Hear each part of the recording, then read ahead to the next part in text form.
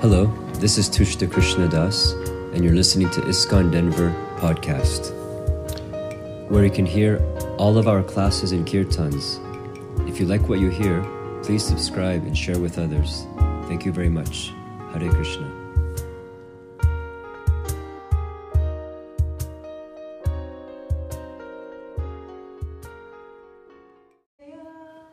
Maitreya, The sage Maitreya, sage Maitreya, Uvacha said, Tada, Tada, at that time, Sarvani, all, Bhutani, personalities, Shrutva, after hearing, Midutamas,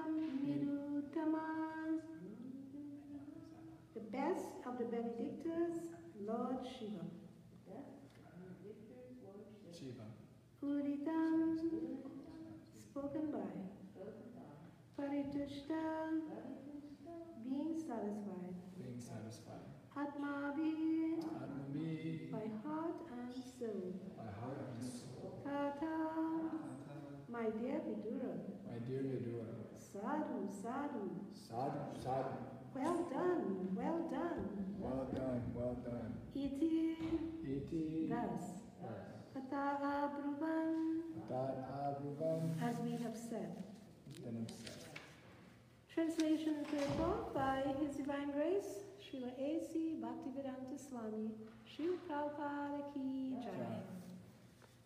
The great sage Maitreya said, "My dear Vidura, all the personalities present were very much satisfied in heart and soul upon hearing the words of Lord Shiva, who is the best among the Benedictors." Please repeat. The great sage Maitreya said, "My dear Vidura, all the personalities present were very much satisfied in heart and soul upon hearing the words of Lord Shiva, who is the best among the Benedictors." Srila Prabhupada's purport. In this verse, Lord Shiva is described as Midushtama, the best of the Benedictors. He is also known as Ashutosha, which indicates that he is very quickly satisfied and very quickly angered. It is said in Bhagavad Gita that less intelligent persons go to the demigods for material benedictions.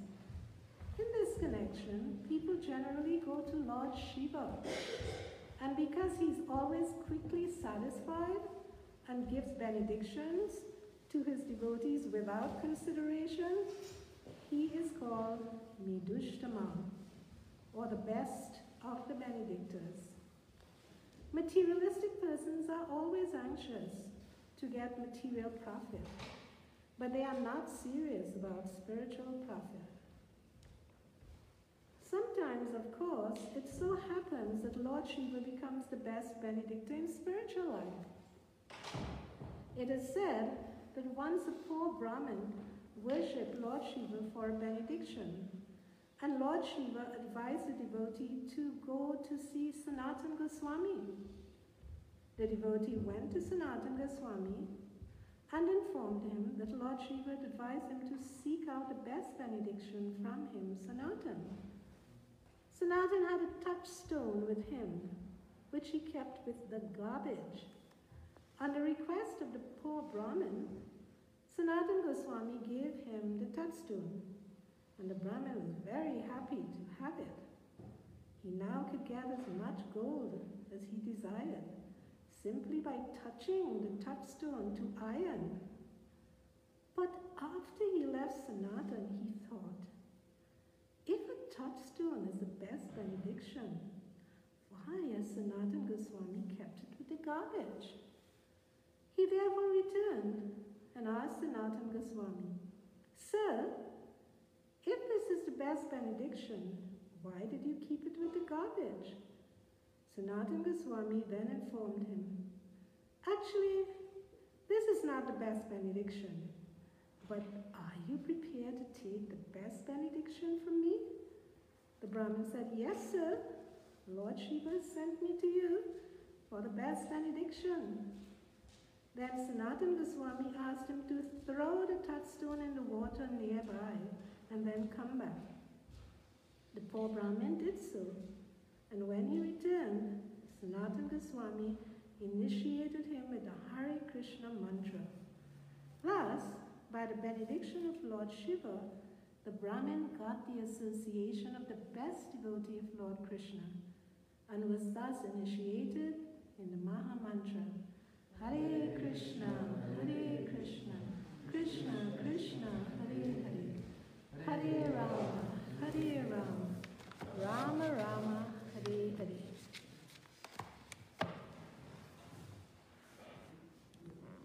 Om Jnana-timirandasya Gyananjana Shalakaya Chakshurunmilitam Yena Tasmai Shri Gurave Namaha.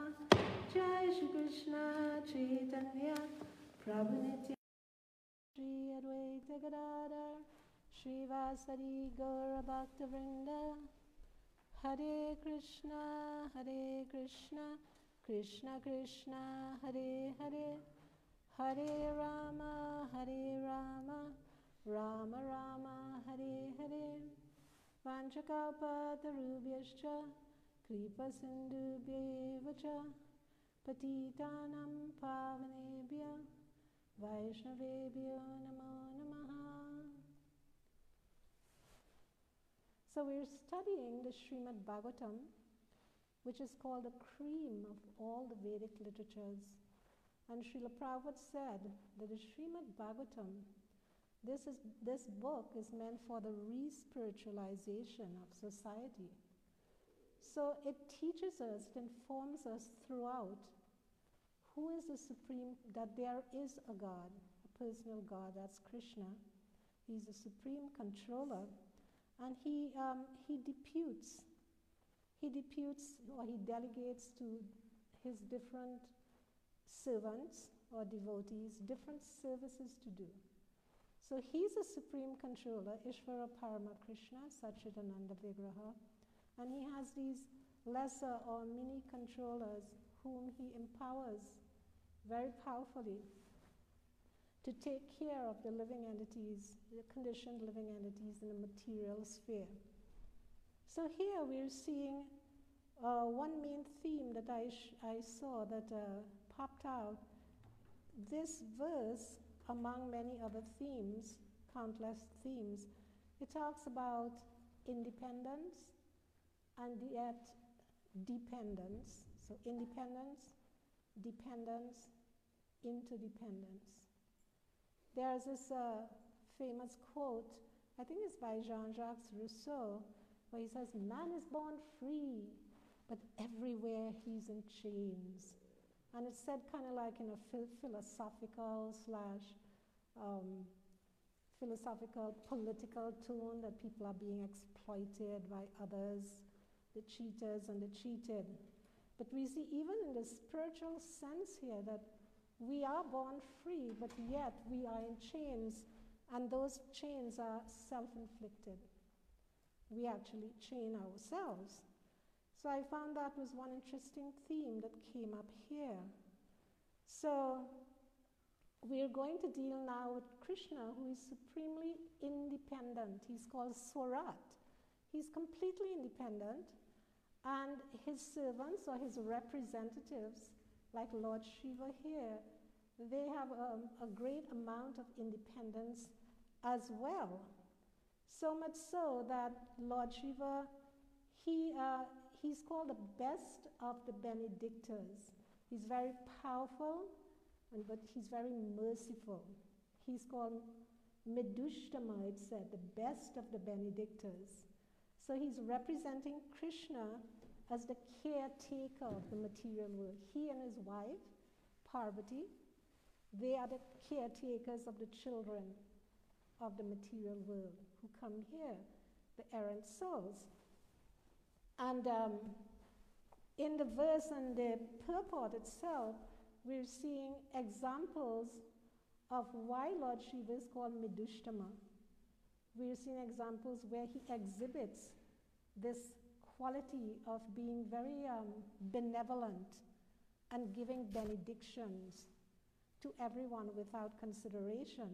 Like he's being very benedictory here to these personalities who were present, so much so that they're very satisfied with the conclusion and the resolution that he arrived at when they all came to placate him.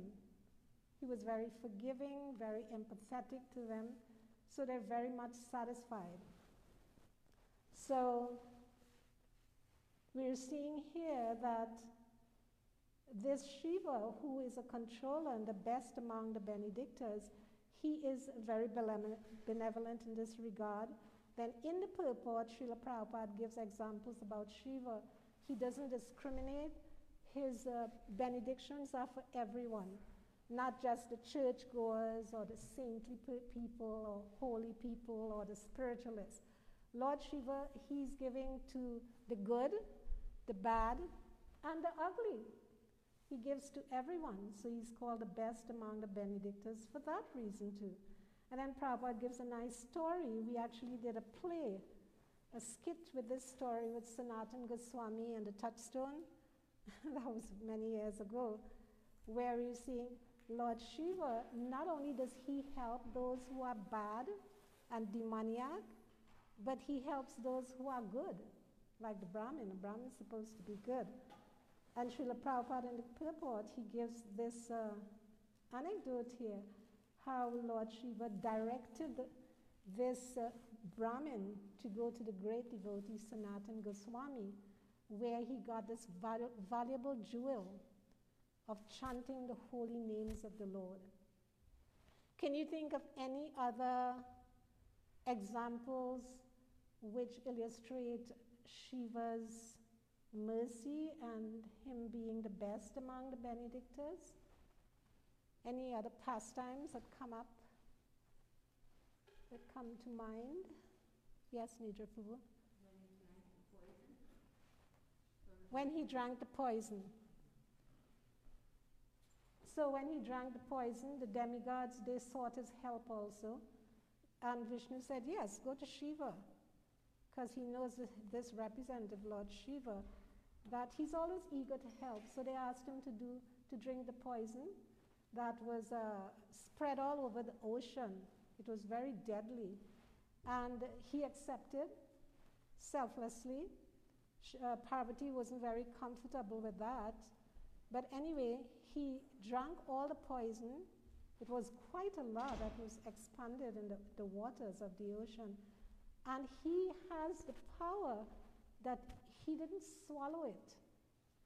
He keeps it in his throat. So his throat turned bluish, and that's why he's called Nilakanta. So yes, any other examples that come to mind? I don't know if you got this already, but it was when Krishna was fighting with, Krishna was fighting with Babasura. Uh-huh. Was it that one? With like the 100 hands? Yes, And Krishna was, Shiva was so merciful. He went to the extent to protect his devotees from fighting from Krishna. He fought with Krishna himself, just so he can protect. Was that him? He fought Krishna, that's true, yes, for his devotee. Yeah. Okay, thank you. Any other examples?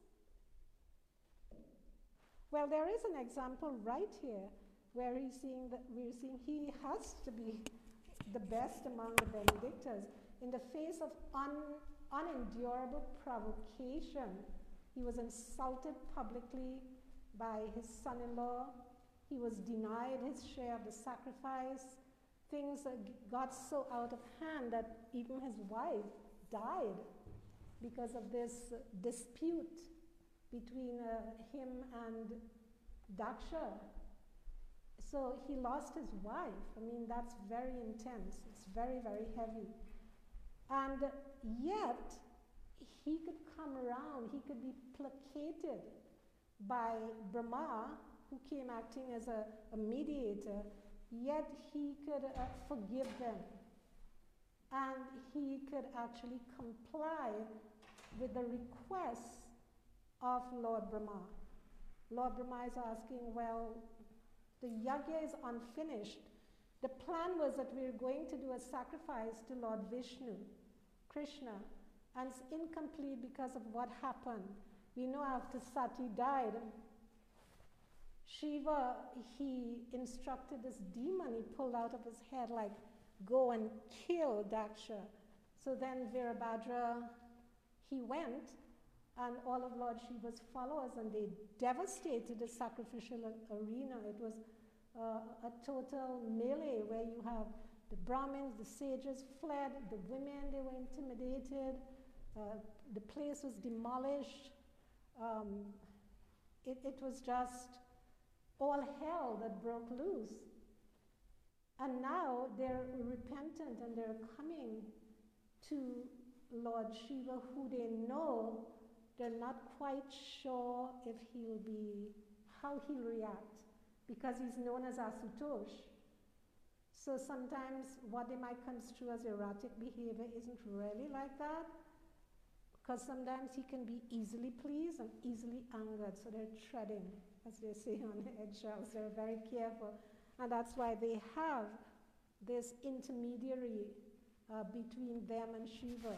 Lord Brahma, who's the most intelligent, he can assess things, he can analyze the whole situation. He's got the brains for it, 4 heads. He can assess the whole situation, and he knows, he's very expert at conflict resolution. So we see that he spoke to Shiva very expertly, and Shiva did come around, so much so that they're so happy now in the face of all this provocation and abuse that he suffered. Yet he could comply and he said, okay, you asked that Daksha be revived, I can do that, and Pusha get back his teeth and Bhaga get back his eyesight, etc., etc. Yes, I can. And so when the demigods, this is a big crowd of people here. We're looking at the text. There's Lord Indra and the hosts of demigods and sages. It's huge, this crowd. And they're all headed by the chief of demigods, Lord Brahma. And then Shiva is there on the other side with all his cohorts. It's a vast scene. There are countless people, immeasurable. And he goes along and he complied, but we notice that he complied in his own way. Daksha he could revive him. He has the power to do that. Revive, resuscitate Daksha, bring him back alive, but he does things in his own way that a devotee thinks is best for that person. So there's still some punishment is there, some rectification, some correction is there when he crowns the body of Daksha with a goat's head. And he could orchestrate things in such a way that not only this body revives, this half goat, half man body, but Daksha could seamlessly continue where he left off in his consciousness, as though he just woke up from sleep. It's like, oh, where am I? And he just continues with his life. So Shiva has the power to do that. And he does things in such an interesting way. It's weird. You see what he does with Pusha. Pusha, he was enjoying when Shiva was being criticized. So he was there like a coward hiding in the background. He just showed his teeth smiling, laughing at Shiva being criticized. So he got his teeth knocked out, so Shiva gave back the teeth. How did he do it? He did it in an unusual way. But yes, Pusha can get back his teeth, but he can eat through the mouths of his disciples. Who can do that in this world? That you can get your food eaten by somebody else and get the nourishment. It's just so outlandish, it's bizarre. It just shows the inconceivable Shakti, the power of Shiva, the power of God. And then like Bhaga, the one who's raising his eyebrows, and so happy, exulting that Lord Shiva was being criticized, his eyes were gouged out by Virabhadra. And then you have Shiva say, yes, you'll get back his eyesight. And here's how he does it. He can see through the eyes of Mitra. He can see through the eyes of somebody else. Who can do that? What scientist can do that? What yogi can do that? What magician can do that? It's showing the power that he's a controller. They can't do that. That's why they come here. Why are they coming to Shiva? Do they care about Shiva? It seemed like they were indifferent before. It seemed that they were callous when they were hearing all these insults hurled upon Shiva. Nobody wanted to interfere. Oh, I can't interfere. You know, the bystander effect. You know, the bystander effect. Why are they coming to Shiva now? They're powerful themselves. They're very powerful. Actually, I was surprised when I saw that Pushra, he's a guru. He's a demigod. That means he's way beyond us, puny mortals in the earth planet. He's a guru. He has disciples, and look at his behavior. He was enjoying, chuckling to himself when Shiva was being insulted. So he's a big guru. Why do they need Shiva now? Why are they all congregated there and using Brahma as their intercessor to mediate for them? They're powerful. Bhaga, he's a demigod too, is very powerful. Why are they coming? Because of the punishment inflicted by Lord Shiva and his hordes. They realize like, oh, well, yeah, we do have some power too. We are controllers, we are Ishwaras, but there's higher Ishwaras. There's more powerful controllers. And ultimately, there's God. So they have very profound realizations, very deep realizations like, oh yeah, I do have some independence. I can exercise control over maybe my family, my long-suffering family, or my job, or my japa, hopefully, have some control over how many rounds I chant. I have some control, perhaps in society. I have some position in society. Maybe I'm a big boss somewhere, some executive and people, but I don't have supreme control. There's always someone superior to me. There's others who are inferior, and we're happy for that, to lord it over. But there's superior power. There's superior authority that I have to accept whether I like it or not. And the thing is, if I choose to ignore it, then I'll have to suffer the consequences. I choose to ignore that Shiva is one of the great controllers. He's a guna avatar. He's been deputed by Krishna. He's a mighty controller. Oh, I can turn a blind eye and I could pretend like Daksha. He thinks, oh, I can go straight to Vishnu. I can do the yagya. I'm the main one here. And I can do this yagya for my Supreme Lord Vishnu.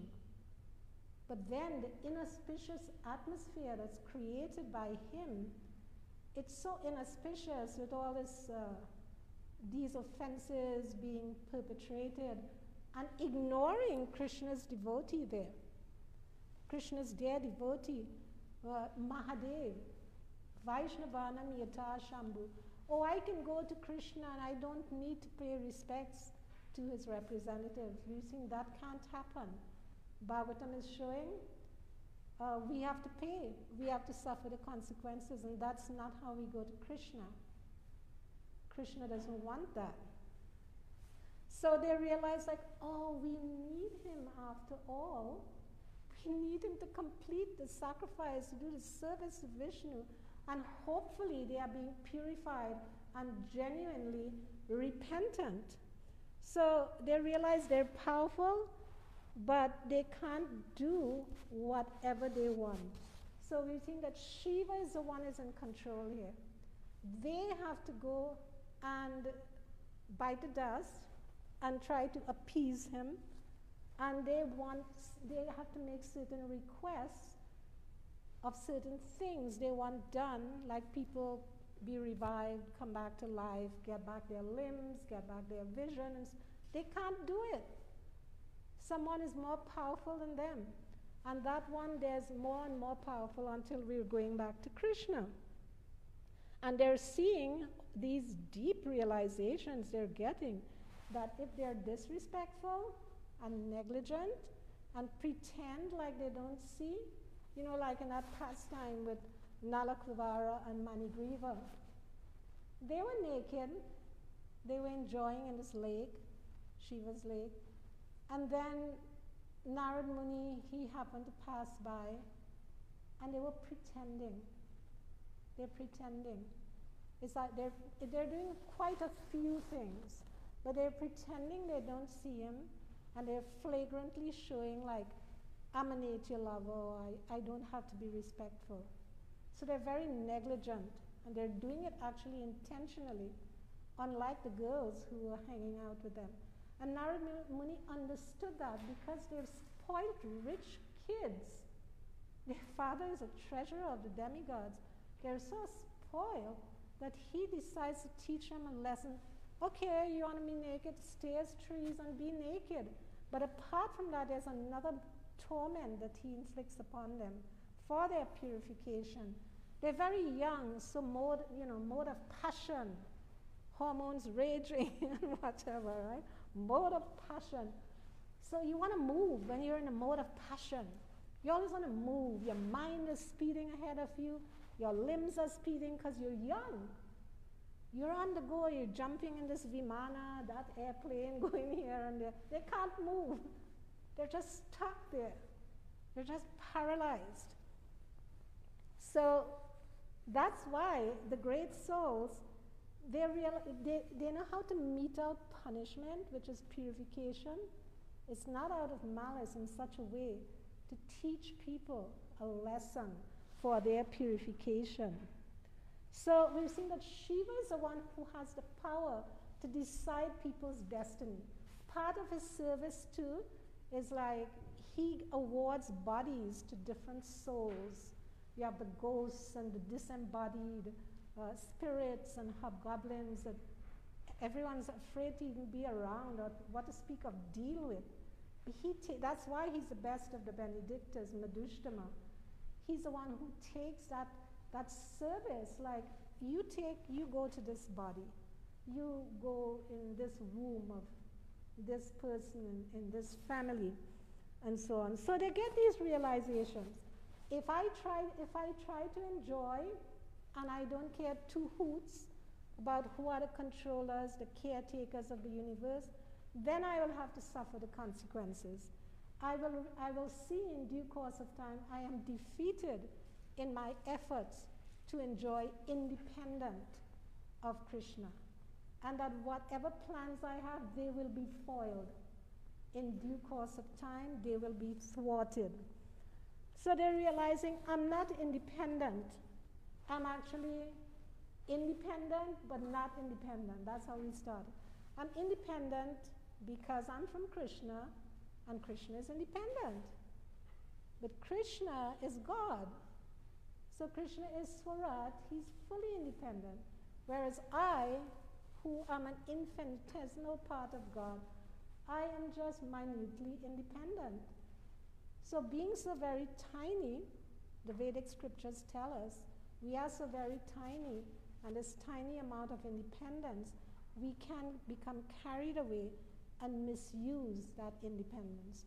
So Bhagavatam is showing us here that actually this nice example is given about our minute independence and Krishna's independence.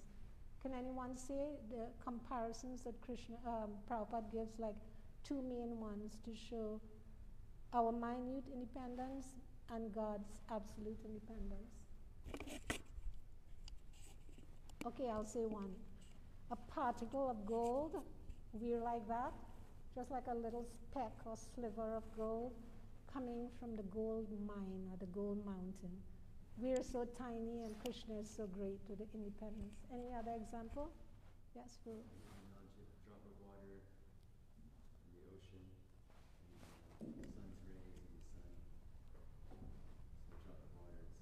Drop of water and the ocean. The properties are the same. It's still, composed with these different components, but one is very tiny and one is vast. And you said, what was the other? The sun rays and the sun itself. So we see the sun rays slanting through the window, and there's a sun. So we're very, very infinitesimal, and Krishna is infinite. So then sometimes we have, it happens, we have that tendency where we misuse our independence, like we're seeing here with these people on the higher planets, and they're supposed to know better than us, earthlings, but somehow they exhibit quite human emotions. It reminds me of the Roman and the Greek pantheon of gods. Every now and then they seem to be behaving worse than humans. And they have all these foibles and, just like people on the Earth planet. It's a good lesson for us also, because there are many people who worship these beings. Oh, they're demigods, and they are empowered, and they can give me all these different benedictions. But we're seeing that these very same people whom they worship, they're quite inadequate themselves. They have a lot of faults, and they are erring, just like, so rather should we, Bhagavatam is inferring here that we should give up the worship of these idols of the world, the demigods, the celebrities, the heroes, and so on, and repose our worship on Krishna through Krishna's representative, like Lord Shiva. So they came to the conclusion, these personalities, at least for the present, they came to the conclusion that I'm actually independent, but minutely independent, and I should take shelter and depend on he who is supremely independent, Krishna, and Krishna's representative, like Lord Shiva. So in other words, we are dependent, we are independent, but yet we are dependent. Prabhupada gives a nice example. He says, it's like we live in a free country, the land of freedom. We live in this country, and I am a free person. And I think, for some reason or the other, in my selfishness, that I can do whatever I want here. I have freedom of speech, freedom of this, freedom of that. I can do whatever I want, and somehow we land up in the court if we have that mentality. Because if we misuse our independence and encroach on other people's freedom and rights, then we have to pay for it. You go to the court, you broke the law. There are certain laws we have to follow, even in the material world. We can say how independent we are, but if we break certain rules and laws, and other people are exploited or abused in the process or affected in an adverse manner, then we have to pay for it. And similarly, not just on the earth planet, but on higher realms too, like the heavenly planets, or wherever in a material creation. Because by nature, in our conditioned state, we want to enjoy. That's why we're here. We want to have a party, and usually, in trying to have the party, we want to use other people and things. So we're seeing from this pastime here that whatever we do, there's always consequences. If we do good, you get good karma. You do bad, you get it mixed sometimes. Usually, there's a mixture of both. But how can one transcend the karma? That's what the Bhagavatam is teaching us here also. One can transcend the karma by taking to bhakti, by taking to devotional service. So they realize they're in a fix. They realize that they're in a vulnerable position. They're not completely independent. They are dependent, and they are forced to be interdependent. They have to go to Lord Shiva.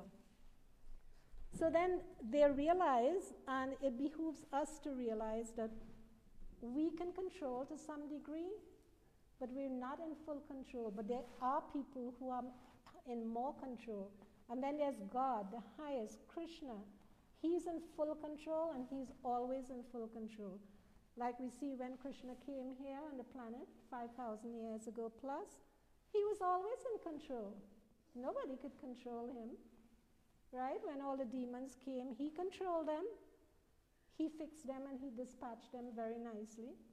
No one, he can do whatever he felt like wearing some nice clothes. I want to wear some fancy clothes. He goes to the washerman. He wants the clothes. The washerman is so rude and nasty. Krishna just kills him. He puts the clothes on. Oh, I feel like having a nice garland. I'm dressed so fine and dandy. I really need a garland to complete the outfit. And then he goes to the Mali, the garland maker. Can you give me a garland? This person was a devotee, the exact opposite of the washerman. And he puts his garland. Krishna does whatever he wants. Who can stop him? Such is the nature of God. So when there's somebody like that, and like his representative Shiva, we see the best thing for us to do, and what the Bhagavad Gita, the Bhagavatam, and all the Vedic literatures say, take shelter of the Supreme Personality of Godhead. He's the Maheshwaram. He's the controller. He's the Lord of all the planets and the demigods. He's the Ishvara Parama Krishna. And by taking shelter of Krishna, then one will not be baffled, taking shelter of Krishna and Krishna's devotees. So then we engage in devotional service, and we see that independence that we're always wanting that independence. That independence we get truly when we engage in devotional service to the Lord, and we have full facility to express that independence in the realm of service. But just like how that independence has to be carefully nurtured and guided so it can be utilized properly, that's where Krishna's caretakers come in, like Lord Shiva. They're guiding us because they know Krishna, they know better. So they're guiding us how to use that independence that we're so attached to in the service of Krishna. So that's true independence. So I'll stop here if there are any questions, comments, or discussion. Yes, Shri Krishna Prabhu. You were mentioning about worshiping the idols of this world, and it reminded me of Krishna's Saita Aishwarya Purna. It's full of 6 opulences. And I feel a unique feature of bhakti, at least from my experience, is that even before taking to bhakti, Vaishnava bhakti, there was an interest in spirituality.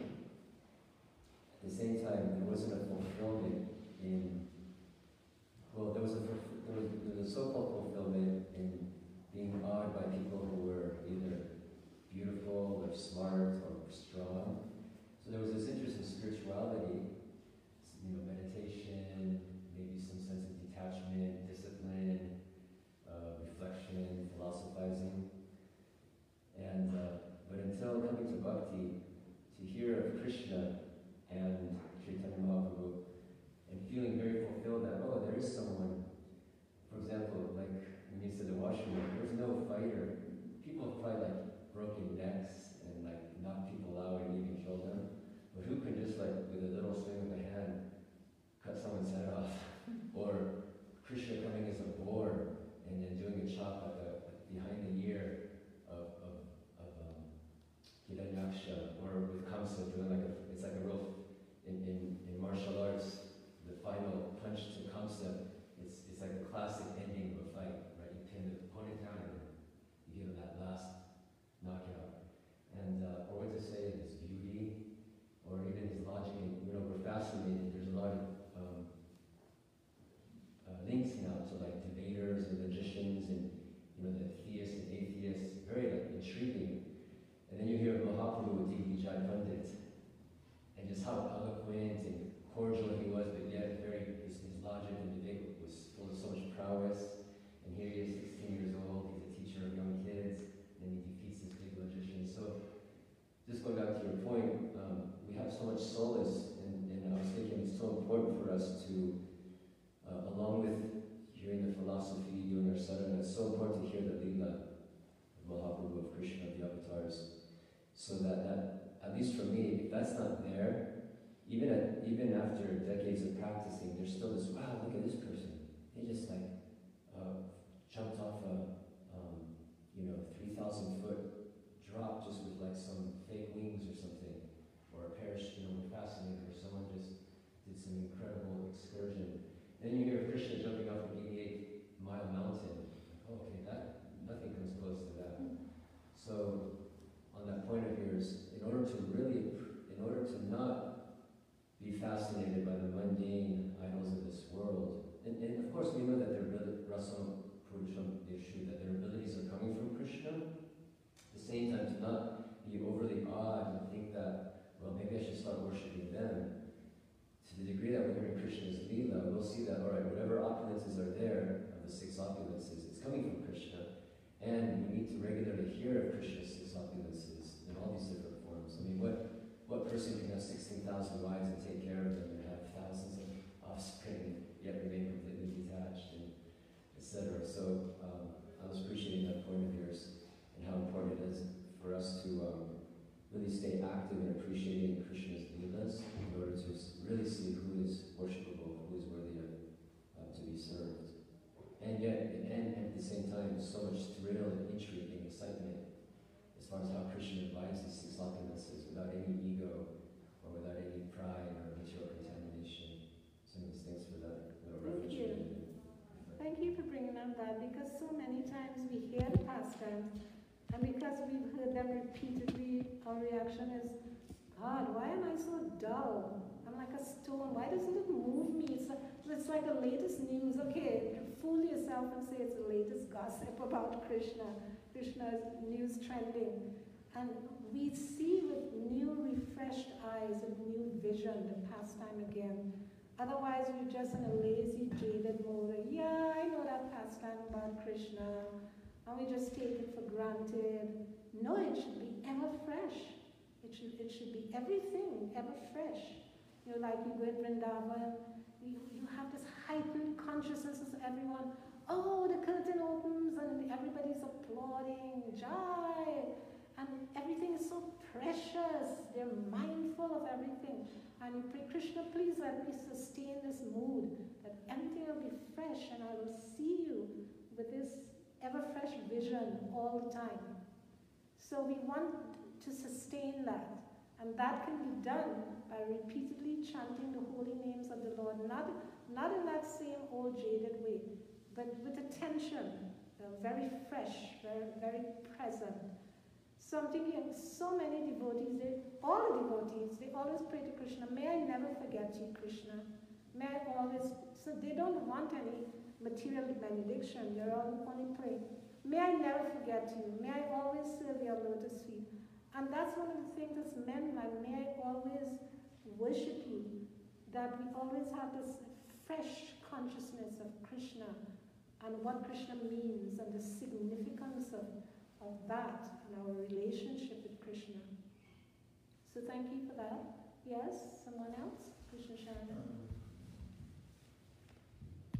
In a lot of religious theology, so God is all powerful and He kills the demons. And since He is omnipotent and all powerful, does He do it simply just for sport, or is there some benefit to killing the demons? Because people may question,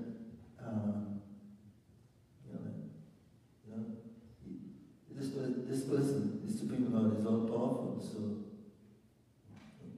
why? I mean, they approach him. The demons approach him in a mystical way. So in that sense, you can say they should be killed. But if he's all, the question is, if he's all powerful, then and all loving, then what is the benefit of killing the demons? So I'll put the question out. Others would like to give answers. I can just repeat it if you don't have a microphone. Yeah, it's Krishna conscious point of view. Yes. Yeah. Mhm. Because usually we see God is on crashes the demons. What are the demons? What is the benefit? They go to hell forever and that's it. So what is the benefit of acting in this, responding in a inimical way to the demons and killing them? Yes, well, I can start by giving one answer. It's he's accepting their service, like Jaya and Vijay. Who can fight with Krishna? As you were saying, he's omnipotent. Who can fight with him? Only his devotees can put up a really good fight to entertain him, like Jaya and Vijay. So it's service they're rendering to him. It's kind of incomprehensible from a mundane point of view to understand that and grasp it, but they're doing service and he's accepting the service in that way and reciprocating with that rasa. So anybody else would like to yes? Yeah, but then the question is, are all the demons originally devotees, or what is the benefit of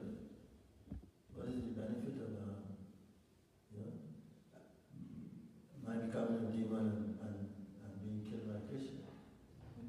Samit Prasad.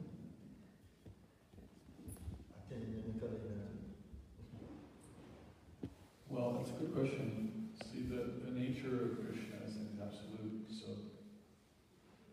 it's not that he does one thing and it's good for somebody, if he does another thing, it's bad for them. If I act like that, it's like that, I have to consider the situation, I have to consider my qualification. I mean, if I kill somebody, it's a bloody mess. It's just really bad. Bad for them, it's bad for me. Unless there's a very, very good reason. That's why our justice system is so complicated, because we have to deal with these relativities. The philosophical position of God is that everything he does is always good. We're actually talking about the personal feature of the supreme reality manifest on the earth, walking around and doing things. That's a pretty big deal. So everybody who saw him and thought he was beautiful and fell in love with him, they're benefited. Anyone who did some service for him was benefited. Anyone who looked at him and didn't know what to make of him was benefited. And anyone he killed was also benefited. So the washerman, his script was go through a bunch more lives, indifferent to his position as an eternal servant of God, indifferent to the reality of spiritual service, and live and die a bunch of times. And Krishna just cut all that off and said, "You come to the spiritual world and be with me." He actually liberated him. That's a function. That's a function of killing him. It's not something I'm capable of doing because I'm not an absolute being. So it's not the same thing as what we consider in this world as a killing act. There's no equivalent. Just like his body is not an equivalent to any material body we have, or his name is not like any name we know. It's a different thing. It needs to be explained. There has to be some perspective there spiritually. What's actually happening here? Did he just go around going gruesomely on people? And that's we're supposed to think that's cool. And it is. It's really cool. That's what Tushya was talking about. It's the greatest fight scene of all time. Every time Krishna does something, but it's not just another action movie. There's a deeper level. Anyway. Thank you. Krishna's kicks are as good as Krishna's kisses. They say here. No, there's just a comment by Mother Rinda on the Facebook page. She said that Krishna can do whatever he wants because whatever he wants and does is good for everyone. Thank you. Yeah, the point I'm making is that people have to hear that and understand it. We can say like that, we have faith. It's still kind of like a frightening bitter pill to swallow, but at least we know the philosophy theoretically and hopefully we can apply it. I remember when the first day I was in the ashram, we were staying at 1445, that was the Brahmacharya ashram, 1992. Anyhow, I'd been just, for a few years chanting a little, reading Bhagavad Gita, never read Krishna's Leelas. So I was coming around for a few years. And when I landed here in Denver, I remember the first day in the ashram, they were reading Krishna book at me. And they were reading about Krishna killing Kamsa. There's Madam Gopal, Premananda, Neela Madhava, a few of the brahmacharis, Kalyadamana.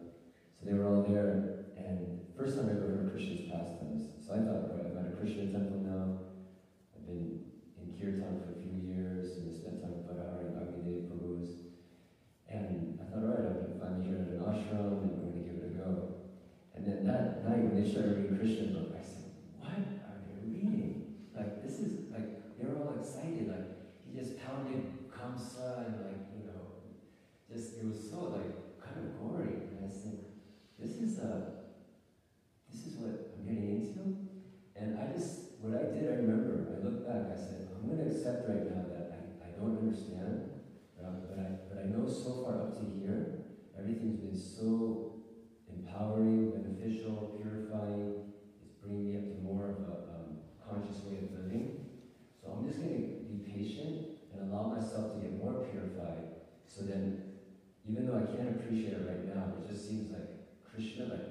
this person, that's exactly what I want to get away from.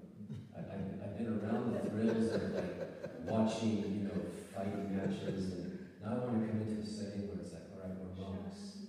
Yeah, shanti, monks, detachment, compassion, embrace everyone. And then the funny thing is, the Brahmin, they were saying, yeah, Krishna. And I was kind of like, hey, come on, just cool down. and it's funny because now, I won't say funny, but just now, when I just hear the pastimes, it's just so capturing, captivating. So I think the point I was going to make, what I'm going to make is for a seeker, that there's a proper mentorship and also allowing oneself to say, right now, yeah, it's very foreign, completely awkward, but I know the process is purifying because I can see the progress I'm making, and most likely in due course of time, I'll come to appreciate, as I read Bhagavatam and understand who Lord Chaitanya is and the Virya Ras, what that means, like the rasa of chivalry and all the, the philosophy that goes along with it, as Chandra Prabhu was saying, the deeper meaning. Anyways, that's just one reflection from an experience I had from when I first came around, and then in due course of time, coming to terms through hearing Bhagavad Gita, Bhagavatam, associating with devotees, purifying the heart. Oh, this is wonderful. How fortunate Kamsa is to be able to receive the fist of the Lord, like directly, like that's like his last moment. What an auspicious moment. So, anyway. Thank you. Just in the beginning, when people hear that, they can associate that with God. Associate that with God being all powerful and he's trashing and sending people to hell, like that. But it's sure that it's also an expression of Krishna's love. It's also an expression of Krishna's love because ultimately the humanity becomes free from all sinful reactions. When that demonic humanity is killed by the Supreme One, he becomes free from all sinful reactions and he attains Brahman liberation. Can you even go further than that, like in the case of Putin? Although she was a demoness and she smeared poison on her breast, approached baby Krishna to try to kill him, and he responded by killing her, but because she approached, and the guy was her mother, he accepted her like that, and he gave her liberation. She actually attained the form of a nurse or mother in the spiritual world. So, in that respect, God is always loving, even when we think, even when he approaches the demon, still he's loving. Although it's just a matter of how they approach him, so he responds. And that's where Shiva gets that from. He's kind of both the saintly and the demoniac. Actually, the demigods were behaving more like in a demoniac mood at that time of the yagya, the sacrifice. But he was still merciful to them. I'm just thinking like this current theme, ongoing theme we refer to them. That's why it's so important to nourish the sambandha. So when we get this knowledge of the philosophy, paritranaya sadhanam vinashaya chadushkritam, you understand that Krishna doesn't come just for the devotees, but he comes for those who are misbehaving to rectify them as a loving parent. And then we get this knowledge of the philosophy and we see Bhagavatam is so very auspicious. Not only do we get it theoretical, but it presents like actual episodes that are taking place where people, they don't understand. They're in Maya. Like the demigods, when Daksha was killed, there was alas, he was decapitated by Virabhadra. But then when knowledge of the philosophy kicks in, like in the case of Daksha is revived with a goat's head. Just imagine the scene. You have a man with a goat's head, and he's praying to Shiva and saying, oh yes, you killed me, and oh yeah, thanks for that. He understands. He has a sambandha understanding, right? And that's cool, you killed me. So he lived to come back and tell about it. He died, and he lived, he died, and then he lived again, and he came back and told us, yeah, that's good. That's good that you killed me. because you have more grasp, more understanding of philosophy. So it's so very important for us to nurture that sambandha, so we can get proper understanding. It's so very nice that Krishna comes for everyone, and every now and then the Bhagavatam, you see, he's come for somebody. Like when the Lord Vamadev, he came for Bali Maharaj. With all these different incarnations, he comes for everybody, but sometimes that fortunate person, he comes for them. He's coming for them, but he's always coming for all of us at every second. Krishna is approaching us, so we should reciprocate. Yes, Niruku?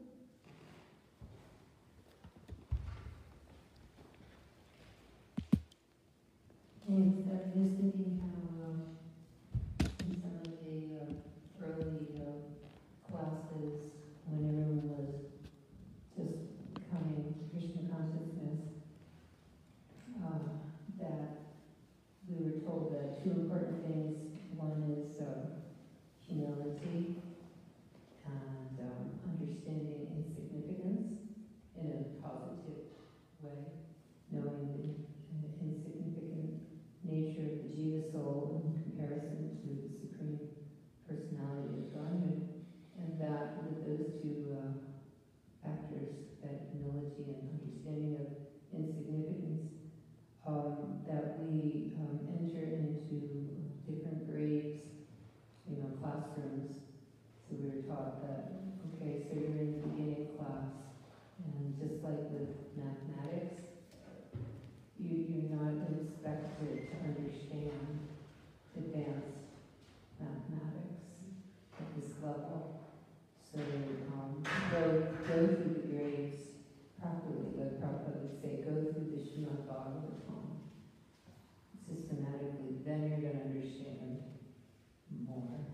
And so that example was given, so you go patiently through the grades, understanding that more and more advanced knowledge comes as you progress, and especially, as Prabhupada said, you're progressing through the Bhagavatam systematically, otherwise you won't really understand Krishna's pastimes unless you do that.